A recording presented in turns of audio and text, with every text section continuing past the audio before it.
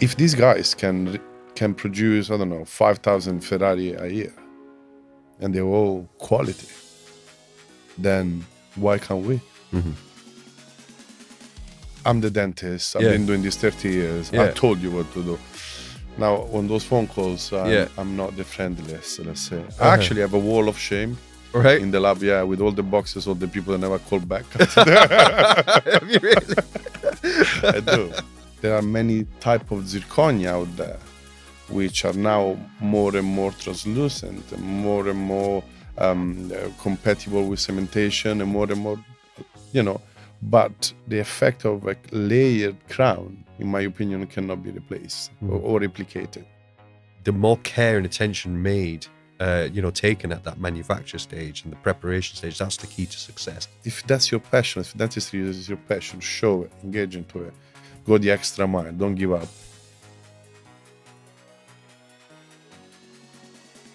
Hi guys, welcome to Dentistry Unmasked. My guest today is Angelo Zuccari Plini, who is the owner of Aesthetica Dental Lab in London. Now, Angelo and I have been working together for about 7 years, and for all my high-end cases, I always use Angelo because the lab work really is top-notch. So I invited Angelo on because I really wanted to find out what makes the difference between an average lab and an elite lab. What are the different processes? How can labs make zirconia crowns for like £30 a unit, and why is Angelo charging £200 a unit? What's the difference? We run courses together, and one of the questions I always get asked on the course is, what is a monolithic zirconia crown? What's the difference between a monolithic zirconia, layered zirconia? Why is a crown unit from Aesthetica Dental Lab say £200 a unit, and why can you get these CAD/CAM £30 a unit crowns from many of these flyers which drop through our letterboxes? What is the difference? So I think it's really important, especially during this time when costs are rising and we're all having to look at how to reduce our costs. The natural knee-jerk reaction is to choose a cheaper lab, but what are the ramifications of this? What is that lab doing to make that piece of lab work cheaper? So we discussed that in detail, amongst other things. Angelo is not only a technician that I work with, he's also a personal friend. He's become a personal friend over the years, so it's a nice conversation, a bit of banter as well. So I hope you enjoy listening to this one. As always, I appreciate your comments and your likes and your shares, and I really do hope that you enjoy this episode. We're coming towards the end of season 1 now, only one episode left. If there's anything that you'd like me to talk about specifically in season 2, or any specific guests you'd like me to have on, I always appreciate any suggestions. And I hope you enjoy listening to this one. Thank you. Angelo, welcome to Dentistry Unmasked. Welcome to Leeds. Thank you. All the way from London this morning. That's correct. I hope it's not entering into hell. No. Weather is similar, so it hasn't changed much. That's good. I had a little bit of a fear that you're going to come from sunny London. I wish. And then jump on the train 2 hours up north, get out at Leeds train station and be like, oh my God, what is this place? No, I didn't feel much of a difference at all. No, that's good. That's good. The gods are with us today, huh? But I'm very happy to be here. Excellent. Well, mate, thanks for coming. For those of you that don't know Angelo is actually technician I've been working with now for 7 years. Yeah. Maybe a bit longer, actually. Yeah, about that. Yeah. And all the wonderful lab work which I have on display, with the courses is made by this wonderful gentleman sat right in front of me. So, Angelo, I love what you do. And thank you for coming to talk to us today on Dentistry Unmasked, because throughout this series, I've been talking to a lot of notable dentists, I should say, one being Paul Tipton, and we were having a discussion about lab work. Mm-hmm. I just thought, who better to get on board and talk about lab work, because we've had many a chat over, the stuff that we do together. Absolutely. So I think it's a good idea to maybe just get to the details of what goes on in a dental lab, because a lot of dentists don't actually know what goes on in a lab. Fairly. Don't know the difference between, monolithic zirconia crown and layered zirconia crowns. It was one of the chats that we had, isn't it, at the last course that we ran together, where we talk about these things, and we'll always get 3 or 4 people just innocently put up their hands, and they're like, what's the difference between a monolithic zirconia crown and layered zirconia crown. It's just like, wow, really? Okay, so let's get the information out there. Absolutely. So I'd like to start, if that's okay, with you. Let's get to know you. Well, I know you. But let's get to know you. So, in a sense, what's your journey been? First of all, you're from? I'm from Italy, Rome. Yeah. Originally, but now I'm dual. So after Brexit, I thought before I'm kicked out. Let me get a passport. We'd never kick you out, bro. We'd never kick you out. But what was your journey over here? So how did you find yourself on these shores, and how did you set up? I mean, obviously this is a long question, and we're going to break it down, but how did you then become the CEO of such a successful dental lab in London? So what's your journey been? How did you get here? Well, I studied in Rome, and I always had a passion for dentistry. It just came out of nowhere. I was 16. I looked at the school. I was like, yeah, I want to do this. And so I feel blessed that I've stick to that, and I kept growing this passion, knowledge, and until when then I felt that I should have learned English and explore different opportunities in England. London specifically looked like the place, the hub where I could have opportunities, and that's how it went. So I had different business partners at the start. I came here humbly with not much and not much English either. So it was quite a journey, but I've been the CEO of Estetica Dental Lab for Estetica has been now 13 years in trading, and I'm the sole owner of it.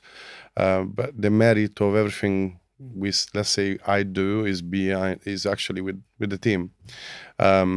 So for me, the growth, my personal growth was technical, but also try to share and my ideas and my knowledge through a team of people, professional, that I select personally to join the company. And that's how you get your crowns. But I mean, there's been a lot of changes in this journey. I have now, this is the 5th location of the lab. We outgrow every single location, which is very good. I feel that the dentistry has changed, but we keep the piece of it.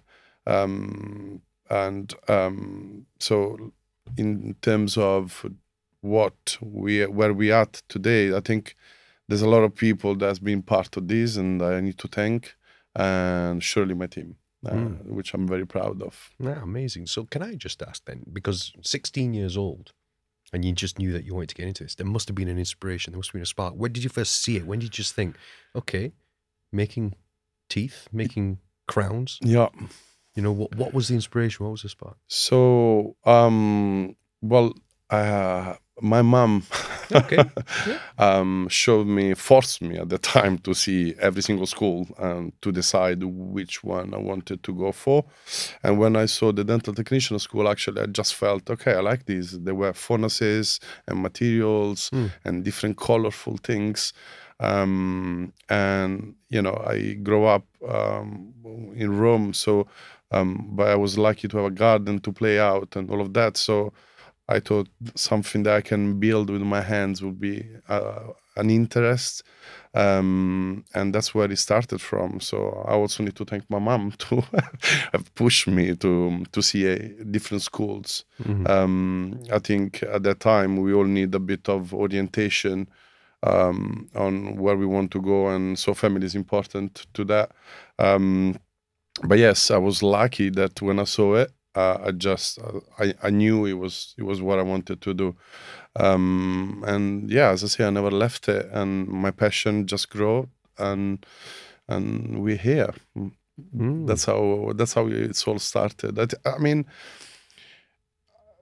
today there's a lot of different position and different steps to get to being a master technician. I think today everybody is looking for a segment of this. So I get a lot of people that want to go CAD/CAM and digital, and then I get people that just want to do ceramic, and then some others that just want to do different things. But I think the real profession, so be able to brainstorm about cases.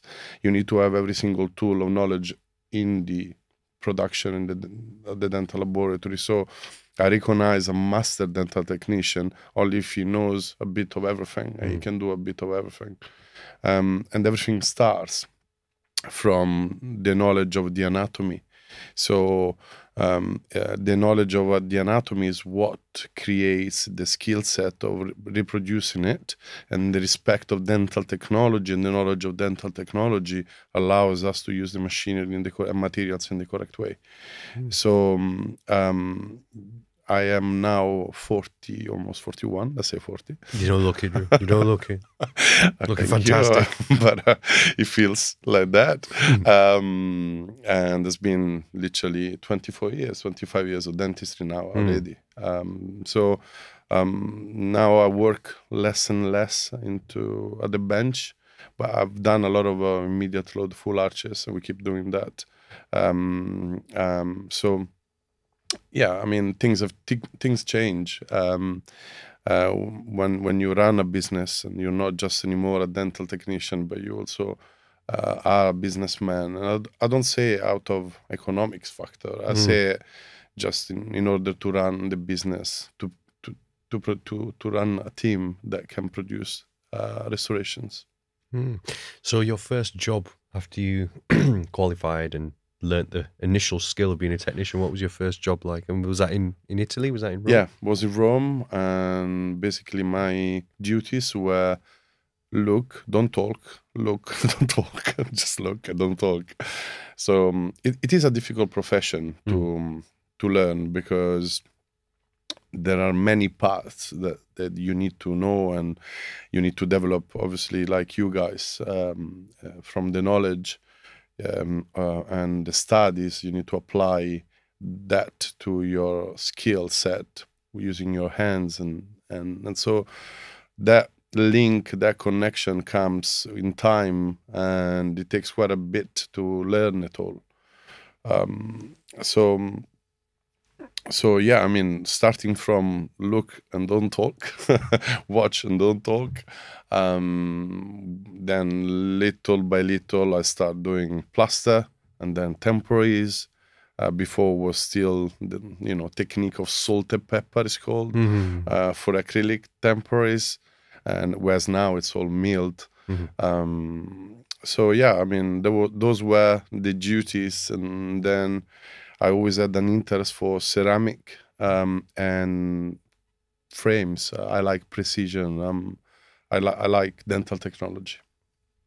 How have you seen dentistry transform since you first started out? Or dental technology transform, I should ask. I feel that for the first 10 years, we weren't moving at the speed that the last 10 years. The past 10 years, we've been moving. I feel that the digital tool and the digital way that we obviously already engage fully, it did increase the speed of change. So for like, if you look also at the material that we had, 15 years ago, it's probably when zirconia was about, at least for me, it was getting into the market. It was a new thing, right? Well, pretty much. I mean, I remember working with scanners that were basically, they were working on a touch, so you will have a little ball attachment that was touching the preps. And that's how it was recording lines of geometry to reproduce into the digital. Whereas now, obviously, we have great cameras and very powerful cameras that they can see details without any touch, basically, of the prep. And you can scan multiple preps, up to 12 preps in like 55 seconds. Whereas scanning one prep 15 years ago, well, maybe more, 20 years ago, I think, would be the first scanner, would take maybe a good 45 minutes for a single prep. So So yeah, I mean, we change technology, materials, and techniques with it. I think though that it's important to say that the knowledge of our what is required from us cannot be digitalized only. We have to produce an experience between the knowledge and the technology that at the moment that we need to, for example, I'm trying to say that guided implantology, right? Everybody's now jumping it. Yeah. But it feels like there's a lot of new dentists that they just take that as the way to place implants. Yeah. But that will numb their skill set, which is comparable to a diagnostic workshop, which was before. We still do anesthetica by hand. I know you do, yeah. But there is also the choice of doing digital. Yeah. So now for the technician that they do digital workshop, if I give them a tool, an electric knife, and some wax, they can't actually do it. So again, in my opinion, we shouldn't replace with technology knowledge, and we shouldn't let technology to we shouldn't use technology as a shortcut. We should use it as a tool to increase precision, consistency, and quality. So as a lot has changed, in my opinion. That's a really, really good point that you raised there, because you can echo that in clinical practice as well. Using the guided implantology actually as a perfect example, because as you know, we run unique implant training and we have many mentees, and when they have a look at a digital workflow, it's kind of like, man, this is so easy. Why don't we just do this for every single case? Why bother cutting a flap and raising and visualizing the bone when it's all being guided? You can literally just do a pilot hole through the tissues. But it's just like, yeah, but first of all, then you're losing the skills of the surgical techniques. Absolutely. And what happens if something goes wrong and the bone isn't quite as hard as it looks like it is on the scan?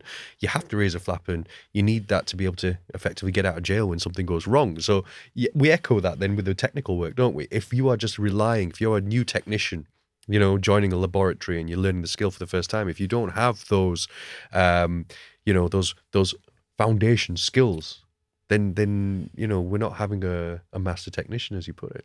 Correct. That's exactly the point I was trying to share. Yeah. And it does definitely apply for both sides. I mean, we are on a team, surely me and you, but like dentist and technician, there should be a team.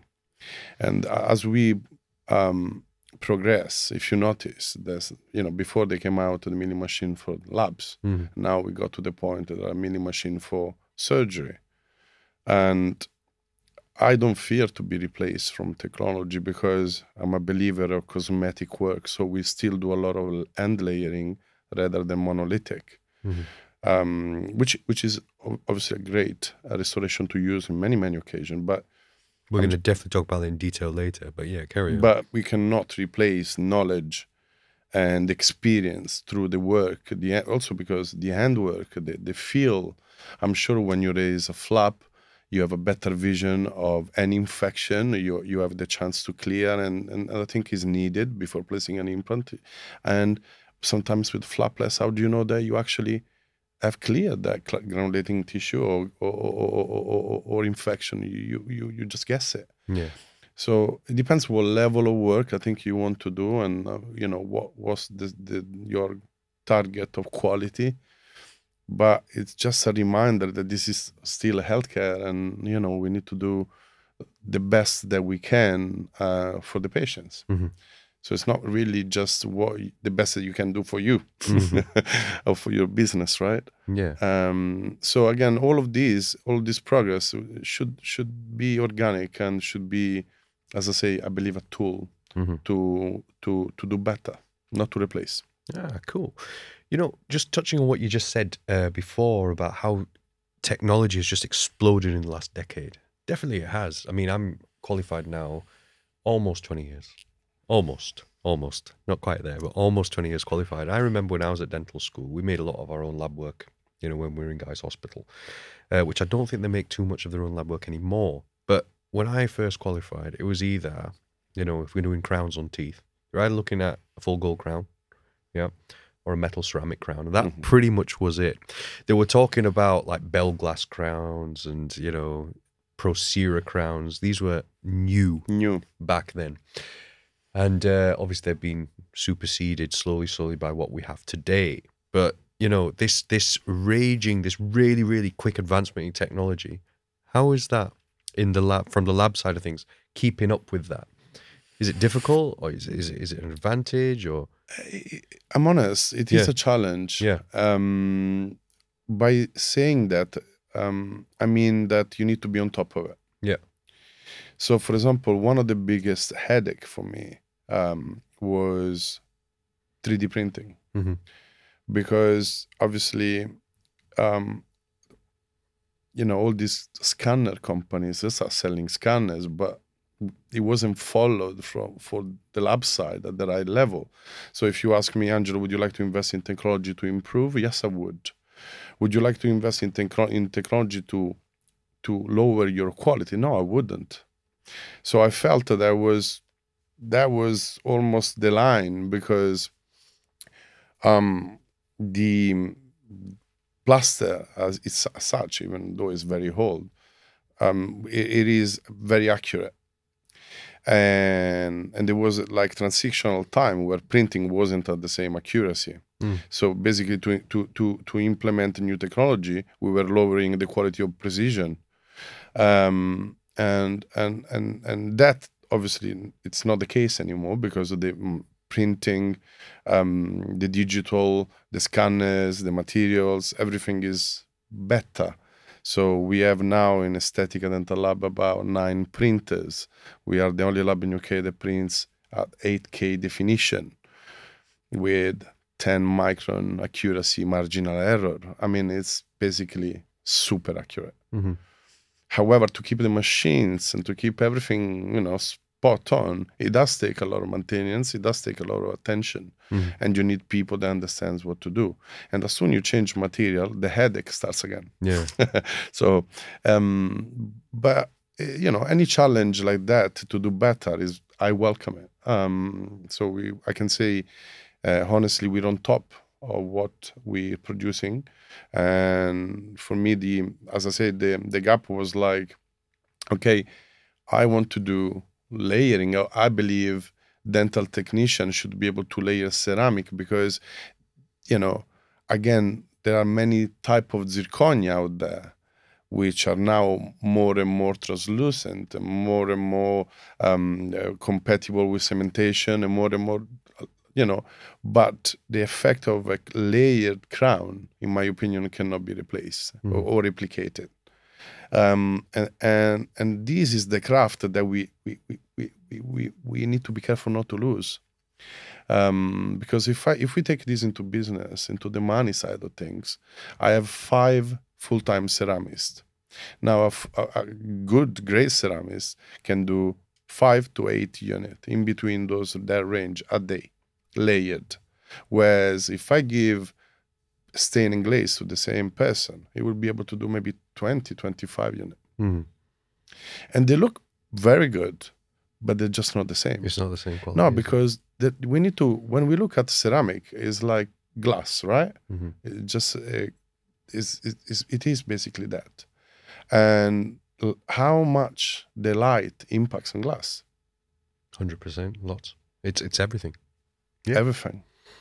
So how do you give depth to something monolithic? It's just an effect. That's why the stains have improved now. That's why we now there is liquid ceramic to resemble a layered effect. But once you get different lights in it, you will see that it's not the same. Even on your X-rays, right? When you take an X-ray, you can see it, absolutely. Yeah. You know what's layered or what is not layered, right? And yeah, I mean, I was talking about this because if we target quality, we shouldn't lose the craft and the skill set and the school to get there. Because quality, we need to study. You cannot just come up, oh, I'm a great digital technician. I am great. But I don't know how to do these things. Well, then you're not. And where do you study those things? Because for me, it's an investment to get a young guy and to spend a lot of time on to train this person before he can get even a smell of the ceramic room. So not everybody is keen to go through that journey. Mm-hmm. And as I say, if you look at it from a business point of view, then the margins are what the profit could be if I just then reduce to, rather than 5 ceramics, bring it down to 2 and staining glaze everything. You understand that, there's great savings. And, again, I feel that we need to be more careful on knowledge and creating experience and sharing knowledge, and we shouldn't let the tradition of a craft like dental technician is die just because digital is out. Hi guys, are you thinking about getting into dental implantology? Well, if you didn't know, I'm one of the founding members of Unique Implant Training. Unique Implant Training is now in its 5th year, and we are now fully EduQual accredited to diploma level, which is an 18-month diploma, the only 18-month implant diploma currently in the UK. So if you want to begin your implant journey, please don't hesitate to give us a call. Find us at www.uniqueimplantraining.co.uk. We look forward to seeing you soon. Let's make the guys understand, what is a monolithic zirconia crown and what is a handcrafted, beautiful, what is it? Hand layering, ceramic. It's hand layering, but is it Iverstar? No. What is it? What's the type of zirconia that you use? Well, we use argent. We use Ivoclar. We run let's start then technically. Okay, so zirconia is milled out of blocks. Now you can mill zirconia monolithic, so you have a library into your software that you can apply on the digital model that you work on your CAD. And basically you can design this crown, mill it, staining glaze, and there's no layering.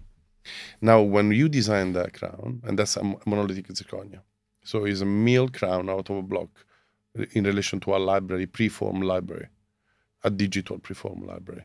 So you design, send to milling machine mills it, you sinter it, which is a sinterization, is like the crystallization process of the network of the zirconia particles. And then you staining glaze. And that's a monolithic crown done. That's it. It's like a full crown. So this is what people don't understand. What we're doing there is you're going through your library, as you've just said, and then the whole the whole crown is the whole tooth which drops out of the machine. And all we're going to do there then is just color it. Yeah? Correct. Staining glaze. Yeah. That's right. Yeah. That's correct. Yeah. Let's say we go it is the same process to get a layer crown, zirconia crown, but the difference is when you design your full crown, you then reduce it to a frame. So then you design full crown, you reduce it to frame, and then you send to milling machine. You mill it, you sinter it. Once you have this frame, then you'll have to treat it, adjust it, fit, and all of that. But then it gets to the ceramics, and the ceramics takes basically powder and liquid, and they create a paste. We mix it into a paste, and then we hand layer with brushes like painting brushes. And to layer a crown, usually you need maybe to finish a layer crown, 2 to 4 fires. Okay, it can be done in 2, but different things, different techniques. It can go up to 5 even. So if we look at the strength of zirconia, the argent material that we use is 1,200 MPa's strength, but the layering on it is only around 600. Now, the ceramic that you layer on it needs to be compatible, and it needs to be working with what is called CTE, which is like a grade of compatibility between the zirconia and the layering ceramic. And that, once it's done, is around 500, 600 MPa strength. So you have a strong core of zirconia, hand layer ceramic on it. So if you have to adjust it, it will feel ceramic. If you go and adjust in occlusion a monolithic, it will spark. Yes, it does. Yeah, because there's no. Yeah. What has changed with it? You see how technology advances. Because of that, now we have what they're called. It's not actually multi-layer only, but it's called. I miss the term now, but it's basically graded different strength in the same block. So at the bottom of your crown, we'll have 1,200 MPAs. By occlusal, you have 600, all in the same block. So again, he helps adjusting, fitting, and that's just as a monolithic block? Yes. Really? Yeah. Wow. Yeah. So you have multi-layers you can have shading multi-layered within the same block. So you can have, let's say you have an A3, you will have grades of that shade and then the enamel shade on it as a base to help to get shades. But you also have, I'm looking for the term, I haven't given up on it, but these multi-layer strength as well. Okay, so you'll have you have as I said, different grades of strength. So when we nest our crown into the disc digitally, you have to incline and position it in order to have the right strength. And so when you get in the mouth, you need to adjust it. It's not as strong as before anymore because it's made to accommodate your experience, your patient's experience, and to be able to adjust it. Because obviously, again, I feel it's like trying to replicating hand layering, right? So why would you do it? Why do because people wouldn't, they go monolithic, so they don't maybe have the same. Is that basically the lab's if you're running a lab, it's basically the lab's point of view is the lab's advantage to be able to do it fully monolithic to save time and cost. Is that right? Oh, that's for sure. For sure. Yeah, I think what a lot of people don't understand, and this is one of the reasons why I want to talk about this, because it just comes up time and time again. What is the purpose then of the hand layering? And I suppose the way to put it is like this: if you've ever done metal ceramic crowns as a dentist, you have that metal coping underneath, and then the veneering porcelain over the top of the metal is what gives it the aesthetics. Yeah? Correct. The metal, and that's exactly what a zirconia, hand-layered zirconia crown should be. Yeah, so the zirconia is quite literally just replacing the metal coping and the hand-layered porcelain over the top. And that takes skill, it takes time, and there's a cost attached to it. Of course. And this is what people don't understand. So, guys, when this, new lab that's opened up the road drops this ticket, through the door and says, we can make you zirconia crowns for 60 quid, just understand, please, what it is that you're buying. Getting. Exactly. I mean, that's very important. I feel sometimes people, as you said, like we've seen it together during courses, right? That they are sold things that obviously they worry about the clinical aspect and progress and study, and they trust the lab to give them the right products for it. You see, we've been through times where, like zirconia, 1200 MPAs is stronger than teeth. So if it's not treated correctly, it will wear them down. It will literally eat them down. 100%. And you know what? This is exactly what happens, right? So clinically, so now from the dentist point of view, what happens? We've got a monolithic zirconia crown. It's great. It's strong. It's cheap, right? As well. It's strong, right? And what's there not to like about that? But it's exactly as you said. There's no ability to absorb stress in the restoration. All that stress is being transmitted one of two ways. It's either being transmitted to the actual tooth that it's cemented on, right? Which is going to cause problems. It could cause, fractures within the core. It can cause fractures within the root. It can cause wear of the opposing tooth, chipping, splitting, breaking. So in the sense, we've got to really, really look after the occlusal system. And in my opinion, anyway, I don't feel monolithic zirconia restorations are actually appropriate. That's just my opinion. I agree. Yeah. I wouldn't have it. Okay, but for certain cases, if we restore like a 7, and it's a Brooks's patient, it does have a scope. But you see, what we do full arches together, right? And we have done full mount together. So we pick a strong material layered on top and a softer material for the lower, for shock absorption, osteoconduction. All these reasons are facts. So it's not like we can take any material just because it's working, it's cheap, it looks good, and we can just fit it. We need to understand the dynamics of each patient mount. And I think we shall be careful with that. So again, these new type of zirconia, they try to compensate for that too. Which is good, which is okay. I think there's a market for everybody. I'm not implying that we should do one thing, as you're not implying that you should do one thing or the other. But for me, yeah, I would get my work layered. But it's like we've been in time where we're still in those time. I always, since I've opened Estetica, I always sold one piece screw retained metal frames. So you get, at the time we were casting, we stopped casting metal 4 years ago now, it's all milled. But it was one piece, and it's still in one piece. So that means that we didn't have any cementation of so you will buy an abutment, you will cement a metal frame on it, and then you will layer the secondary part, and then it will get screw retained once cemented, right? Two parts. Whereas I always had to do this thing, one part, one body, and layer. You can't go wrong. Now, in time, I have post-ops at 13 years in UK, at least on my work.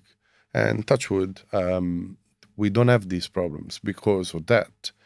Look at the little issues here and there with the bonding zirconia from links. And imagine all that metal ceramic that was cemented over titanium abutment.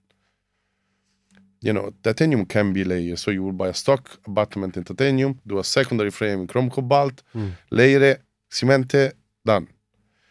You know, different techniques for different palettes, I think. But like, why would we have cement under gum if we don't need it? Would you like cement near your implant head you wouldn't. No. We would like one piece, cleansable, correctly designed, you know. But all of these again it was my choice to spend more, not to offer these.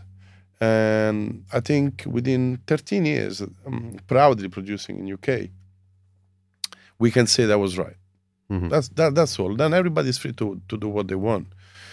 For example, zirconia in the same way, when we cement zirconia over abutment, we need to make sure what are you cementing over, what cement do you use, how you treat zirconia, what zirconia you use. It's all super relevant, you know. I mean, you do quite a bit of implant work. Would you like every single patient of yours coming back with the crown debonded from the back? No, definitely not. And I'll confess, I've sometimes tried a different lab, and that's why I always keep coming back, because I know that this stuff works. Yeah, but 100%. So zirconia, it's not just to hammer home the point. Please do hammer home the point. It's the quality that comes out of the lab is reflected in the lab fee, basically, right? And if there is going to be an element of hand, in a nutshell, from a dentist point of view, if you want good stuff, you can't pay peanuts for it. that's what I'm trying to say. But that's for every single thing in the market, isn't it? I mean, I'm one of those guys that I don't believe that everything that is expensive is good, right? So I'm originally from Italy, and for me, one of my best favorite dishes is pasta with tomato sauce. Simple. It's probably delicious, right? Bit of basil. Yeah, a bit of basil. Yeah. Salt, pepper. We're changing the garlic. podcast nature like this, man. I'm happy with it. Man. Welcome to my cooking podcast. But That's like what, £5 to make, let's say half kilo. I don't know. Like, I have no idea. But let's say it's £5 for half kilo pasta with tomato sauce and basil. Yeah. If you go into a 5-star super Michelin left and right and they charge you 50, that doesn't mean that it's better than with the one you did home. But when we involve materials in, like we could involve ingredients in the same way, you can buy a very cheap tomato sauce. You could probably do a half kilo of that tomato sauce for £1 rather than 5. But it would never justify 50 for me. Okay. So what I'm trying to do, is that what you're trying to do is basically give knowledge to how to pick what you need, right? And I think it's important to have that trust in the lab, but moreover, it's important that you have an interest in what you buy. You know, and to develop the interest, you need to have the knowledge. So it's like, you know, if any client calls me or new client calls me, it's like, can you explain me this? I would explain it happily. You know, I'm super transparent. I can share every single material we use. There's no hidden points or nothing. So I think that the combo must be something that we can afford, that we can all make profit. But finally, it needs to be the right choice for the patients, right? So you'll find a solid partner with those. In those values, I'm all up for doing the right choice and do the right work. And you know, there is a lady that I bought her a whip, and she does the quality control. So I bought her a whip as but she does quality control for each single piece.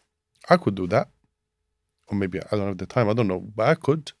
But she makes sure that everything is correct, even though everything as a protocol, guidelines, you know, you can't really go adrift from the protocols of production of aesthetica, but she cross-checks, she double-checks, she triple-checks. Because you really mean it. We really mean it. And then things can go wrong. You know, there's always that. But at least have you tried the best that you could to restore or to give this smile to your patient? When I'm asked that question, my answer is always yes. If he's no, the case won't go out from the lab. It won't move. It will be one of those horrible calls from the lab. We're sorry, but you know, we have to postpone. Hey, listen, and I know that you're not just saying that because I've had one of those calls. Okay. I've had one of those calls that, you know what, maybe this impression isn't good enough, maybe the margin isn't there. You won't That's recall. a different call. You won't. That's a different call. You probably won't recall, but it was one of these veneer cases that we were doing, and I just re-prepped it. Was that the lower case? No, there was a lower case. I never liked. No, it wasn't that one. Case. Not that one. Not that one. So we got to. But we do a lot. No, no, but I could. No, 100%. You're not just saying that. If you're not happy with something that we've produced or I've produced, you know, you'll tell us, and that's nice. But and would you like to know that? Of course, and I value that. Yeah. I value that. So, I mean, I'm sure. Do you ever get any clients ring? Well, when they get that phone call, do you ever get any like kickback from it? Do you ever get any clients saying, just make it, man? Oh, yeah. I would say, I'm the dentist. I've been doing this 30 years. I told you what to do. Now, on those phone calls, I'm not the friendliest, let's say. I actually have a wall of shame in the lab, with all the boxes, all the people that never call back. Have you really? I do. That's so funny. You're not there. I'm not there yet. You were never there. No. I think it's so important, and obviously you know this. We've had this conversation over a beer many a time, but I mean we work as a team, right? And the thing is that I just simply prep the tooth, man. You make the stuff, so I've got to give you something to make the stuff on. So it's a partnership, right? Without you giving the right basis, this must be very clear to everybody. Without us receiving the right basis, so from the prep to the impression to the bite registration material, everything, we cannot give you cannot expect any good work. So the best thing to do is to call you and let you know. And there's a lot of people that really appreciate, and and when they appreciate and they even apologize to me, which is not needed, honestly, but then I will go the extra mile. I will do anything. I will go in there and prep. You know what I mean? Obviously, I don't do that, but you see, I would help to that level. Like I would do anything because I understand we all start from somewhere, and now I'm older than possibly the new people coming in, and we enjoy teaching. We do a lot of it. So I enjoy guiding the knowledge for what, if they have an interest though, if they are willing. Yeah. And that's a key point because they're like, oh, but I called the patient. Now we're gonna call the patient again. I'm like, yeah, man, you know what? Honestly, that is a barrier. That is a barrier to a lot of people. That phone call. I'm just telling you from a dentist point of view. Yeah, of course. That phone call that you have to make to Mr. Jones. That, oh, we have to get you back in to re-prep the tooth or take the impression again. It's like, oh shit, do we have to do this again? Do we have to get them back in? Because you've got this fear almost that you look incompetent and you haven't done a good job. Well, you may end up with that from the patient. But you know what? It's worth it. In my experience, because I've been doing this, as I said, almost 20 years. You know, Hedro is aesthetically focused now. You know, we do routine care, but we do a lot of smile makeovers, and obviously you restore them all. So in the sense, you know, if it's really important that if something is not quite right, if you are not quite happy with something and we need to do something again, I get them in and do it again because I've got the value now of following up my patients, you know, 5 years after a smile makeover, 10 years after a smile makeover. And if you've fitted a shitty bit of lab work, it doesn't look good down the line. You know, the more care and attention made, you know, taken at that manufacture stage and the preparation stage, that's the key to success. Absolutely. So I appreciate the phone call. If you're not happy with it, I appreciate the phone call. It's coming anyway. Absolutely. There you go. Exactly. There you are. Guys, as you know, I am the lead tutor of the Hedro Academy Vertical Preparation course. Now, we have put together this beautiful vertical preparation kit, which has been beautifully made by Forma Dental Supplies. Simon at Forma has kindly agreed to give one lucky winner of this podcast a kit completely free of charge, which retails normally at £220 plus VAT. So all you have to do to win one of these fantastic vertical preparation kits is just give us a like, subscribe to the podcast and share it, and leave a comment below, and we will pick one lucky winner every podcast, and Burkit will be finding itself in your clinic. Okay, so yeah, great guys. The Horacle Burkit by Hedro Academy and Forma Dental Supplies. Just on that, there's a couple of things I'd like to touch on now. Please. So you're Italian. You don't sound it. No, I'm just joking. Of course you do. I was hoping not to, but I'm also British, so I was hoping not to. So you're Roman. I am. You're Roman originally. I am Roman. Yeah. So that transition that you made then from Italy to the UK, what's your opinion in terms of Italian dentistry, UK dentistry? I'll tell you from my point of view, because like as a UK dentist, you look at these journals, you look at things like Style Italiano, stuff like this, and dentistry in Italy looks the business. But then there are some techniques which a lot of UK dentists would be like, that's a little bit out there. Maybe it's a little bit aggressive, or it's just stuff that we wouldn't do on these shows. From your point of view, as a technician who's worked in Italy and now has a successful lab in the UK, how does it compare? What's the difference? I'm proud and happy that my school was in Italy. My formation was in Italy, because that's what create my state of mind. The last lab I work is an ISO certified lab. They work with hospitals, and these guys, you know, they're still my friends, and they you know, they mean it. They always meant it, and I love that. I love that discipline, or that search for quality and the study behind. But I must say, I am who I am today because of the growth and that I was exposed in England. I don't think that quality has an origin as a country. I think quality has an origin in private, a private group of people sharing the wish to do better.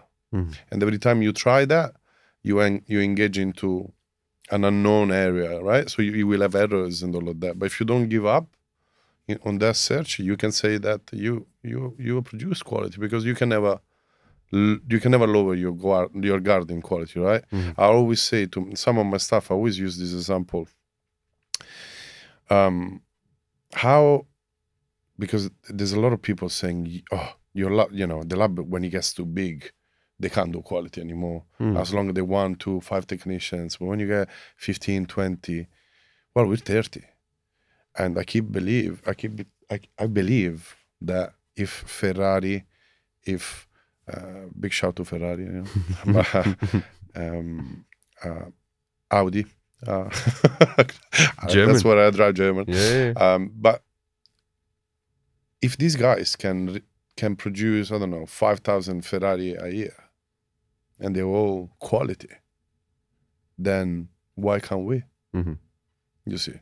So what is it then? It's a state of mind, and that state of mind, I think I need to. I know that there's a lot of Great Britain in it, and yes, I'm Italian, but yes, I'm also English, and I'm very proud to produce here. And when I speak to my team, I tell them, would you fit that? Like, they give me a crown. It's like, oh, what's wrong with it? I was like, would you fit that in your mother's mouth? And they're like, why are you talking about my mother? I said, because it could be someone else's mom.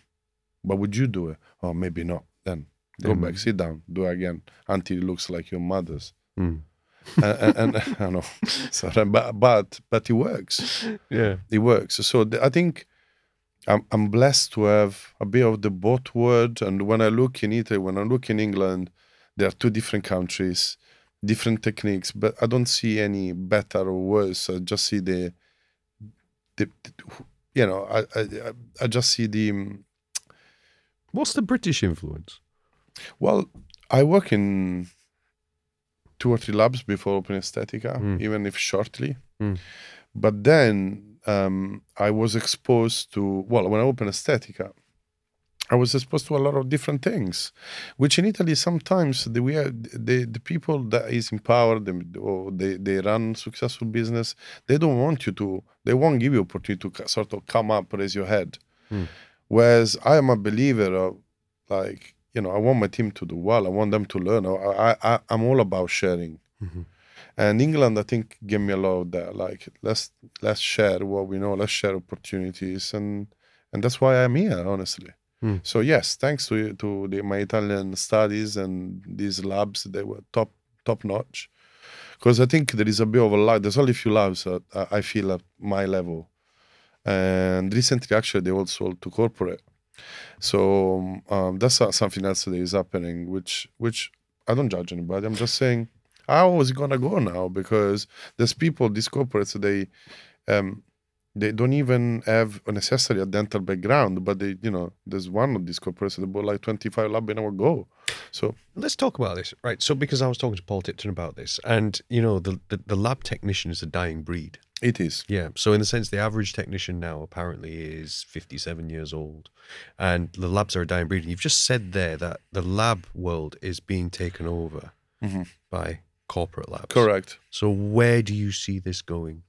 To me, I'm excited. I'm excited. I like challenges. I never seen a competitor. Can you believe me when I say that? I don't see competitors because I'm just too busy with trying to do my thing. I don't say like to look good. I really mean it.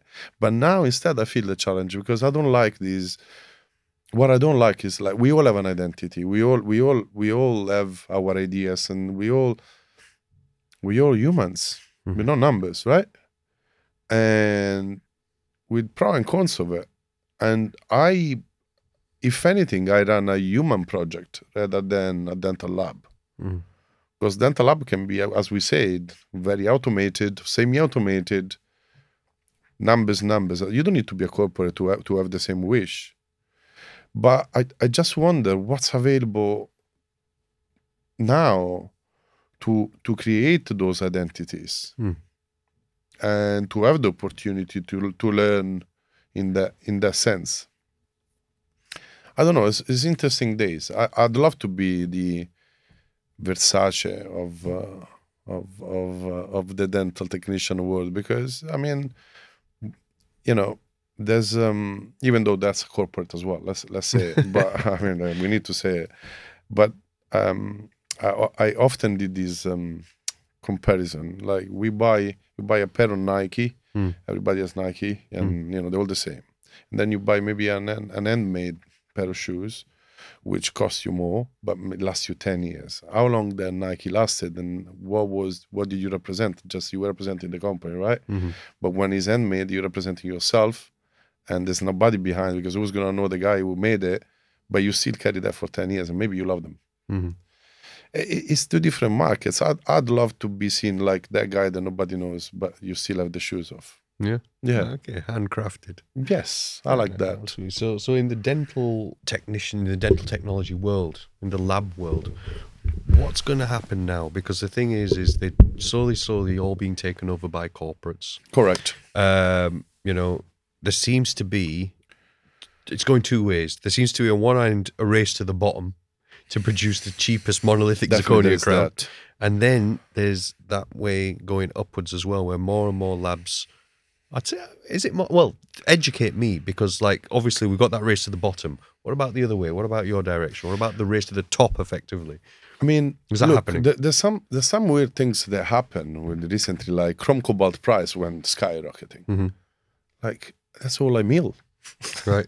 I mean, we don't mill any implant work in lab. We have 4 milling machine for zirconia, IMAX, and all of that. But the implant work is in Europe, in this big milling center, and the price of the chrome cobalt has raised a lot. So I think the race on going cheaper won't be affected from this, but the racing to go higher, it will be affected. But it shall never be about profits, is it? It should just be honest. I think as long as I can keep my location in London Center, because obviously that's also, I'm in, the Aesthetica is based in London Center, Fulham. The rent is quite a chunk of, we're renting, so it's quite a chunk of money compared to someone that maybe is in a different location that can have that cheaper. But like, I feel we always need to be honest on the profit margin, and as long as I have a successful, healthy company and I share, I call it blessings, because I really feel I'm proud of my team, and we're friends. We spend a lot of time together, and I like to share happiness and wealth and whatever, but that's not going to be at the expenses of my clients. So as long as I can have my sort of profit margin untouched, I'm happy. But yes, the race to go higher is because the cost of everything is higher. But I wouldn't engage. I never felt a race of pricing, for example. Again, maybe because I haven't seen competitors very much, but not because I don't have. I mean, I don't think we're the best, but we are between the best. I think that's fair. Yeah, no, I think you are, which is why I use.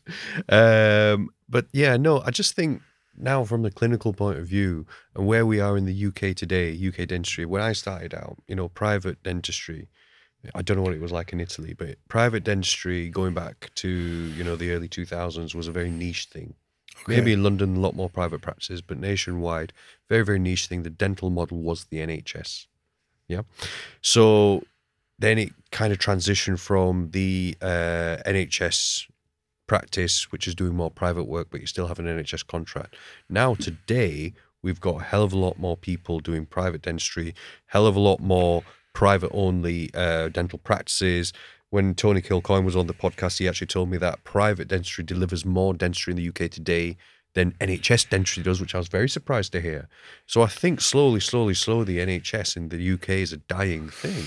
Slowly it is. So I think this, race to the top effectively is something that has to be done, and I think that needs to be reflected in practice as well. Absolutely. So I think we need to get used to charging more. I think we need to get used to delivering that level of private care. But, the other thing is, though, is that there is going to be a section of society which can't afford the treatment. It's difficult a balance to gain, isn't it? We are a dynamic society, right? Yeah. We're human beings, so we evolve, right?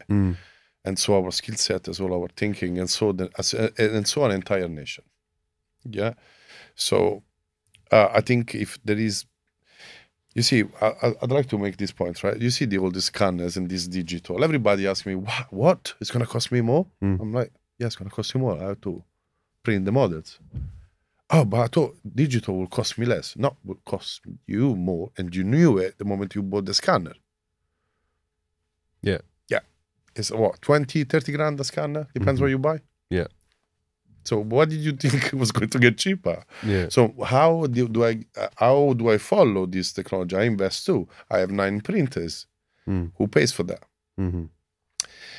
So if we can maybe switch, not much what we did, but the state of mind of what we want to do, and realize that, as I say, I'm proud to produce in UK. I realize that there is a pride, and take a pride on what we do.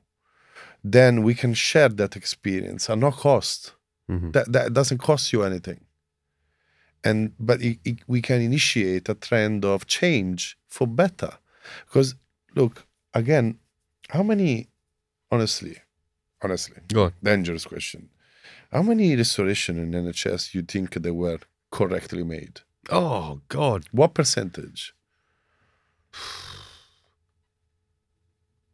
I wouldn't be able to put a figure on it. Let's not. There's a lot of corner cutting though. Right, let's not. But do you understand? Yeah. So are we helping? No. I'm not sure. It is patch-up work, effectively, as you say. I'm not sure. And also, you're an implantologist, right? You know that if you don't pull out the tooth in the right way, you may damage the bone and so the bed or the implant placement, right? Did we ever take care of that? Well, what the extraction level? I saw dentists like, yeah, that's fine. Boom, boom, boom, goodbye. And you destroy the bone of every single treatment that this patient could have. So I'm not saying NHS is a disaster. I think people here is blessed to have this help, and we all should learn to what a society can do to help people less fortunate than us. But there is a very thin line of help and damage here. Yeah. And it's also for the clinician into the system. And if we go back to where majority of this work is probably produced, it's not even from England. Yeah.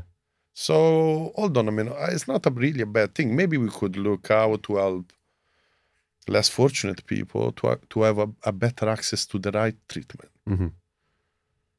I don't know. I think it's all hypothetical here. If we could fix the crisis, then we'd fix it, right? But it's just interesting to explore it, and especially from a technician's point of view. But in Italy, there's none of that. No, never was. No.